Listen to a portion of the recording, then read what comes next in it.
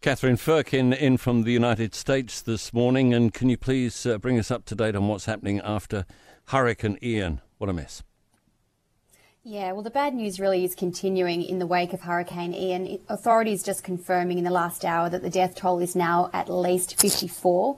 The confirmed fatalities include 47 in Florida, 4 in North Carolina and 3 in Cuba, where Ian, of course, made landfall initially last Tuesday. Again, there are suggestions that number will keep rising over the next few days. At the moment, one of the issues that emergency services have is that they can't get to all the areas because some areas are just still completely cut off.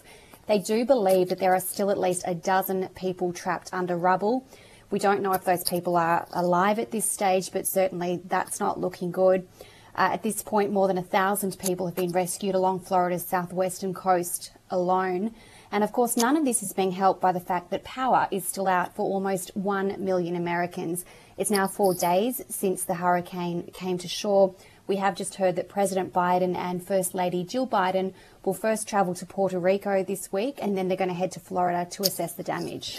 Now, the Supreme Court term begins, the new term begins tomorrow, New York time, doesn't it? On Monday, New York time.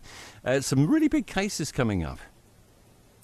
Yeah, hasn't it been a tumultuous year for the Supreme Court? When we look back, we had that dramatic ruling on abortion rights, which resulted in angry protests on the street here in America, even outside the homes of some justices. There was that unprecedented leaking of the draft decision, as well as then there was a bench retirement, which resulted in the appointment of the first black woman. So it was a really big year that's been, and perhaps, as you say, now there's an even bigger one to come. The new term starts tomorrow. Already we can see some hot button issues on the horizon. The court is going to be ruling on issues like affirmative action, whether universities can continue to consider race when they're looking at individualised admissions criteria. They're going to be looking at free speech versus workplace discrimination, voter rights, and also the issue of whether states can determine their election boundaries. So some really controversial cases coming up. First up, though, they're actually looking at an important environmental case which could potentially limit how much power the EPA has here.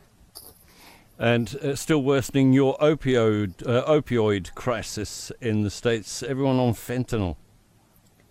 Yeah, isn't it extraordinary? It really is a crisis. You're right. At the moment, it's killing 195 Americans a day. It's a staggering statistic. It's actually worse than gun violence here, which, as we know, has been making headlines right around the world. In the last year, nearly 110,000 Americans have died from fentanyl overdoses.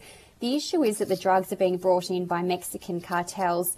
The authorities here, the Drug Enforcement Administration, has now formed 2 counter-threat teams who are directly focusing on these Mexican cartels. But the drugs just keep coming in, that they really don't seem to be doing a great job of controlling it at the moment. And worryingly, dealers have turned their attention to children. They've started marketing these drugs specifically to young people.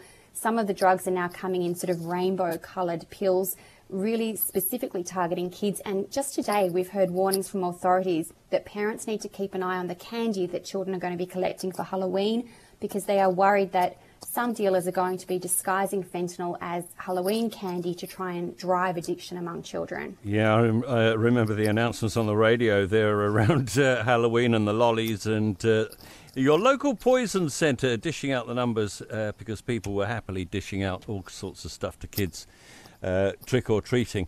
Our correspondent in the United States, Katherine Firkin,